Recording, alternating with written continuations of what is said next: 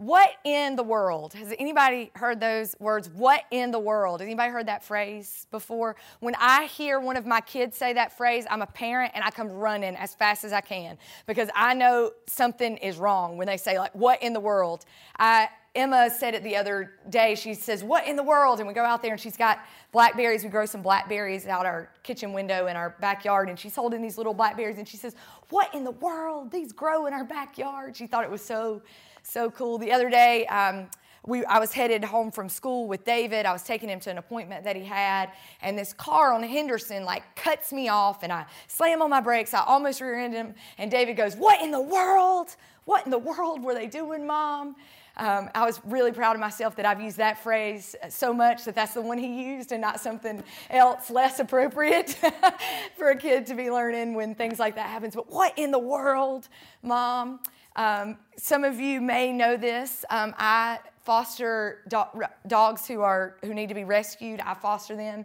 And so Chris walks in a lot of days and he's like, what in the world? There's another dog in our house. We say what in the world a lot at our house. Anybody else use this phrase? What in the world? I heard it this week too. I sat down with a pastor mentor friend of mine. He's a little older than me.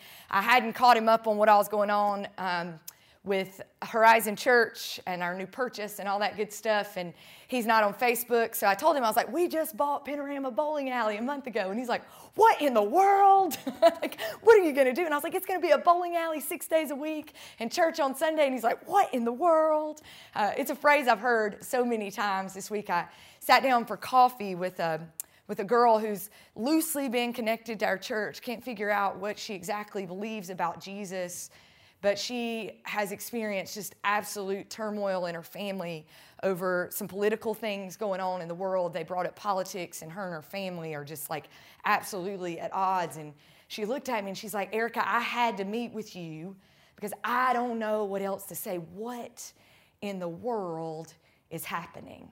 What in the world? I think we say that phrase because we know that something about this world isn't satisfying an ache deep in our hearts and our lives and our purpose and our soul. We are longing and aching for real hope and real peace, true and trustworthy hope and peace in our world. And something about this world comes short of that, and we ache for it, and we find ourselves saying in shock or surprise, in anger or frustration, what in the world? What in the world? I have to share with you guys that we are starting a new message series tonight called Refresh.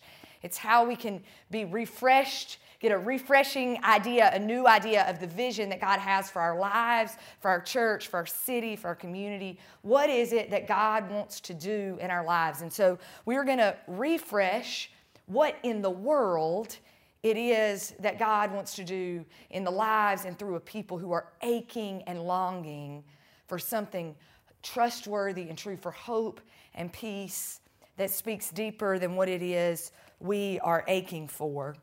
I'm going to share with you from the book of Revelation. A man named John wrote it. He was one of the disciples of Jesus. He was one of his closest friends and followers. He watched Jesus heal the blind and heal the lame, help them to walk again. He watched Jesus care for the sick and the poor and the orphaned and the widow. He watched Jesus meet a woman at a well and tell her how good it is to follow him. Jesus was deeply a friend of John. He loved him. John watched him be crucified and dead and rise again. John was one of his closest friends and followers. He witnessed what it was that Jesus came to do. And after Jesus died and rose again, and John and the disciples are charged with this mission of God, John finds himself in Revelation chapter 1, verse 9. It says that I, John is who wrote this book of Revelation. He said, your brother and companion in the suffering and kingdom and patient endurance that are ours in Jesus, was on the island of Patmos because of the word of God and the testimony of Jesus. So God has asked him to be a part of the ministry of Jesus on the island of Patmos. Patmos is this island in Greece. It's beautiful, crystal clear blue water, these amazing like stones at Pebble Beach. It's like the most beautiful place in the world. And he asked him to be there, to be a ministry and mission for him. And while he's on the island of Patmos, John falls asleep. He calls it a spiritual trance, essentially, in the Bible. But he falls asleep and he gets this vision from God of what God is going to do in the future. And God tells him, write these words down. Write these words down. Write down what you see in this vision, this revelation that I'm going to give you. That's why the book is called Revelation. And some things that he reveals to him, I'll just give you a quick overview. I won't tell you everything about it, but some things that he reveals to him in Revelation. The first thing he says is there's going to be people who are lukewarm. The church that was on fire and absolutely excited about what it was God is doing in the world, they're going to be lukewarm. They're going to lose sight of their purpose and their passion.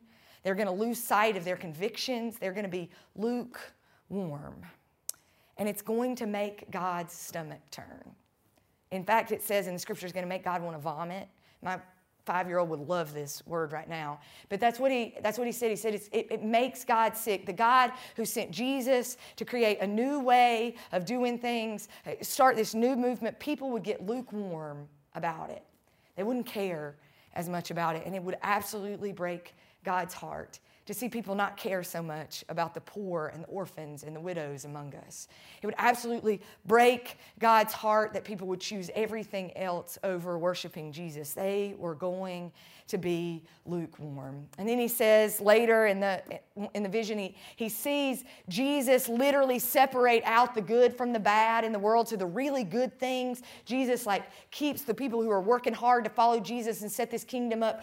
God literally, John sees him separate that from the bad, the war and the evil and the brokenness and the pain and the things that cause us all to cry and stay up late at night. Those things are literally banished away forever. He sees this in his vision. He's there's something new that God's going to do. And then I want you to hear what he says in this last couple of chapters, Revelation chapter 21. We're going to stay there the next few weeks. I want you to hear what he says he sees in Revelation chapter 21, verse 1 through 5. He says, John says, then I saw a new heaven and a new earth.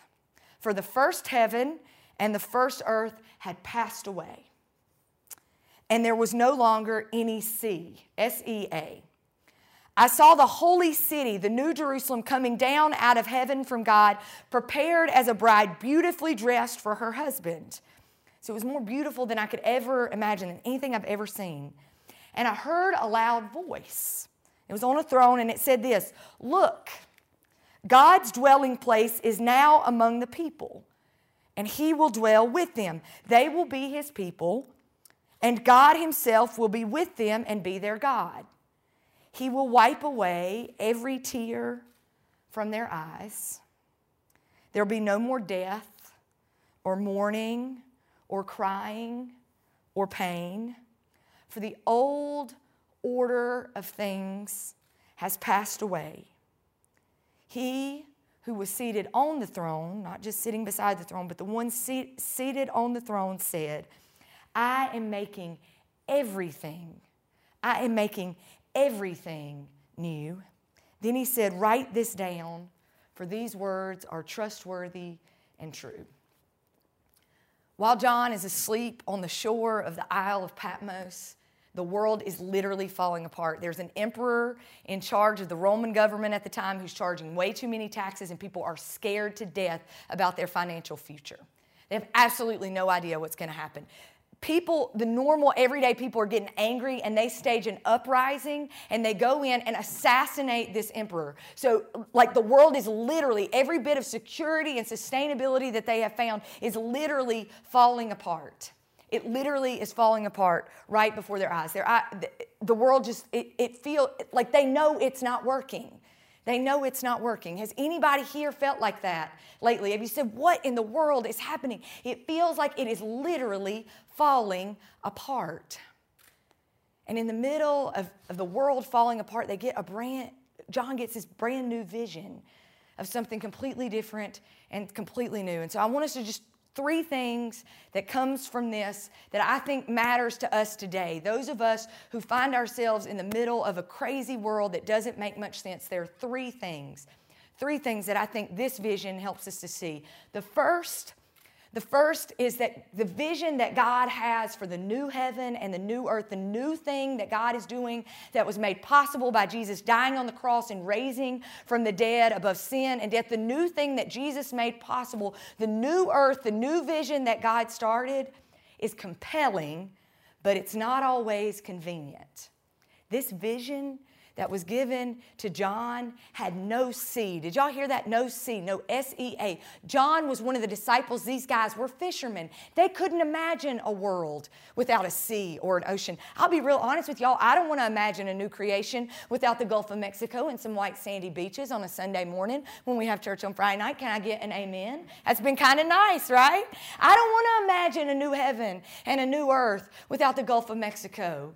These guys couldn't imagine a new heaven and a new earth without a sea that would provide them a job and a sustainable living. He says a new heaven and a new earth will not be convenient.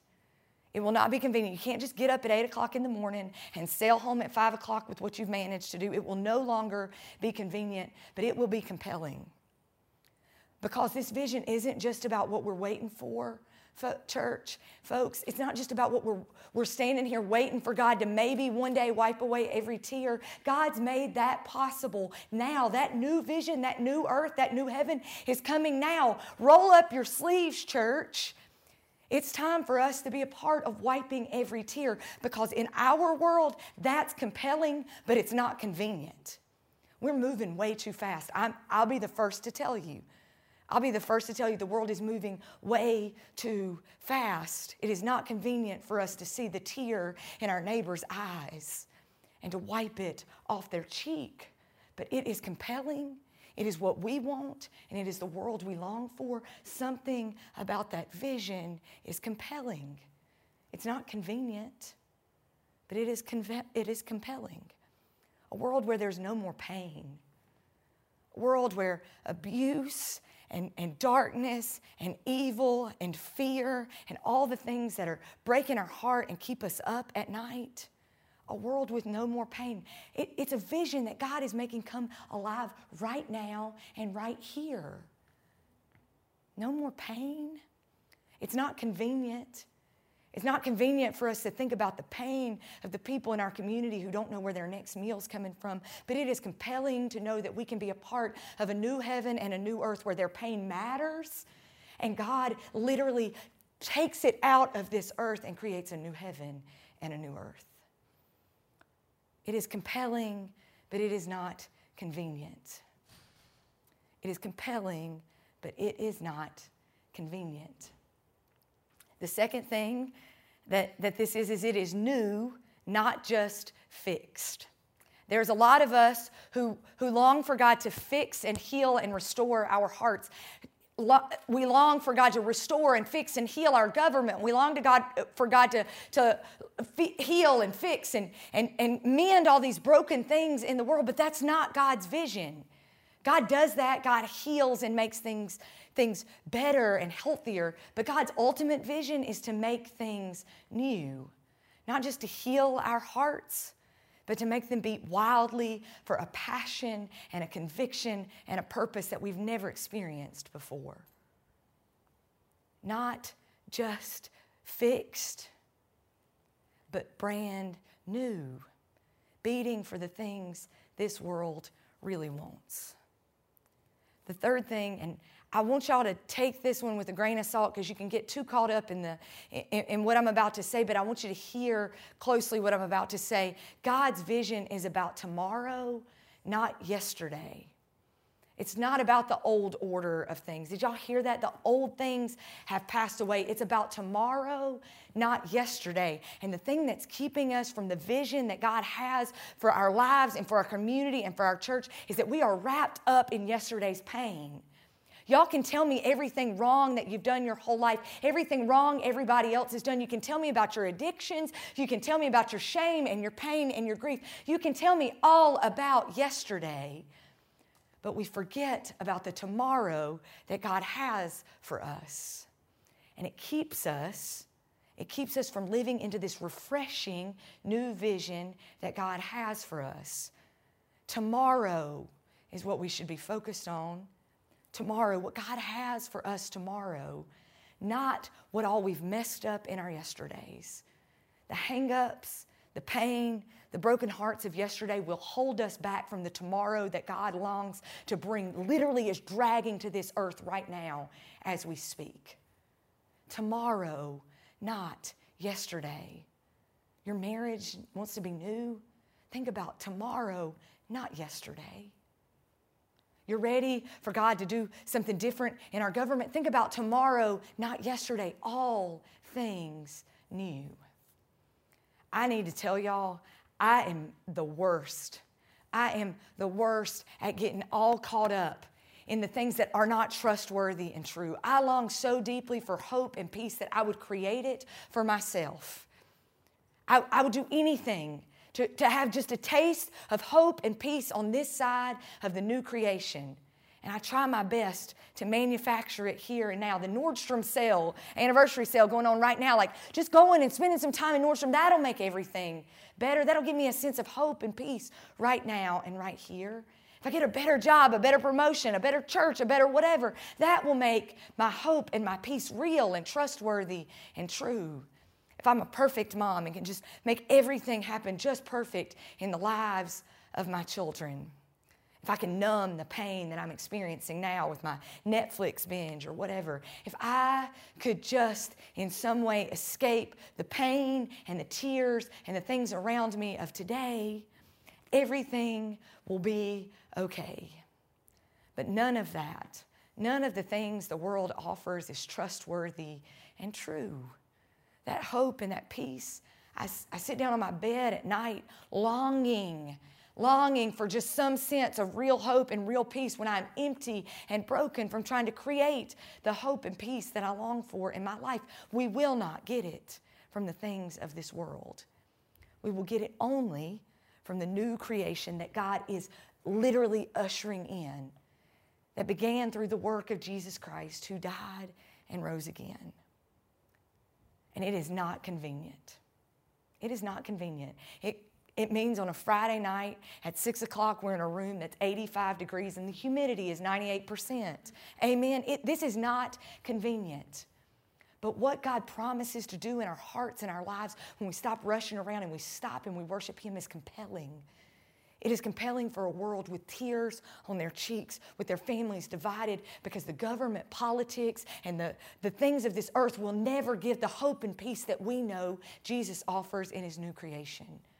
It is not convenient, but it is compelling. It is not just a fixed or restored world. It's not just a sea full of fish that's going to make our jobs better. It is a completely new order, a completely new way of doing things, and so many of us are aching deeply for that. It is new, not just fixed. And it is about tomorrow. It is not about yesterday. Someone in this room has been going through the motions of yesterday. Like we can just figure that out, right? Let go of yesterday and let Jesus literally usher in a new creation, the new heaven and the new earth. Let's stop waiting for it. Let's stop just sitting back, waiting and hoping that maybe someday God makes everything okay. God is literally pulling it in right now. There is a world right now who needs the tears wiped off their face, who needs to know that the pain that they are experiencing is not the final thing that this world has to offer, who needs to know there's a day where there's no more mourning or crying. There's a new day and a new way. And God's asked us to be a part of that. What in your life? What is the old order of things God is asking in your life to just be set aside tonight? In just a few minutes, we're going to pray. Billy, can you come on up and start playing as we pray and do communion? What is it? What is it that is old that has been holding you back? Because yesterday is more important than what God can do in your life tomorrow. What grief or pain or mourning do you need to give to God and say, God, you can't just heal this or fix this. You got to do something new. What is it? And how? How can you offer a compelling vision of what it is God wants to do to a world desperate for convenience?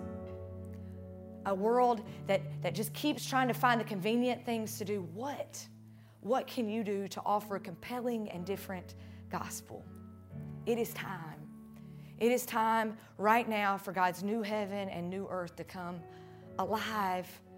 And it's going to come alive through people like you who choose to follow Jesus. Because it's compelling, it's not always convenient. Because tomorrow is more important than anything that happened yesterday. And because we are ready for something new, not just fixed, broken systems. We want a whole new order. Will you pray with me? God, I'm reminded of what you did on earth through Jesus. You took a few followers, a few committed people who tried to find convenience in everything else, but who found it compelling to watch you heal the blind, to make those who couldn't walk to walk again, to feed the hungry, to care for the poor, to lift up the widow, and for the people who found themselves at a well longing for something more than just a little water, but who wanted your life-quenching, abundant life, God. We are reminded that we are just like them. And that you took that small group of people who followed you and believed in your compelling vision that came alive through Jesus, God. You did something that only you could do. You created a movement and began to bring in a new order. We believe in that new order and we long for it in our lives. Don't let us be lukewarm anymore. God, make your purpose and passion come alive in us in a brand new and life-giving way. And God, finally, we ask you to take whatever it is in our yesterdays that keeps pulling us back and let us drop it and give it to you. And take your hand and march boldly behind Jesus, following him, ushering in step by step a new creation and a new kingdom. We love you and we thank you that your new vision includes us. Your new creation includes us. Amen.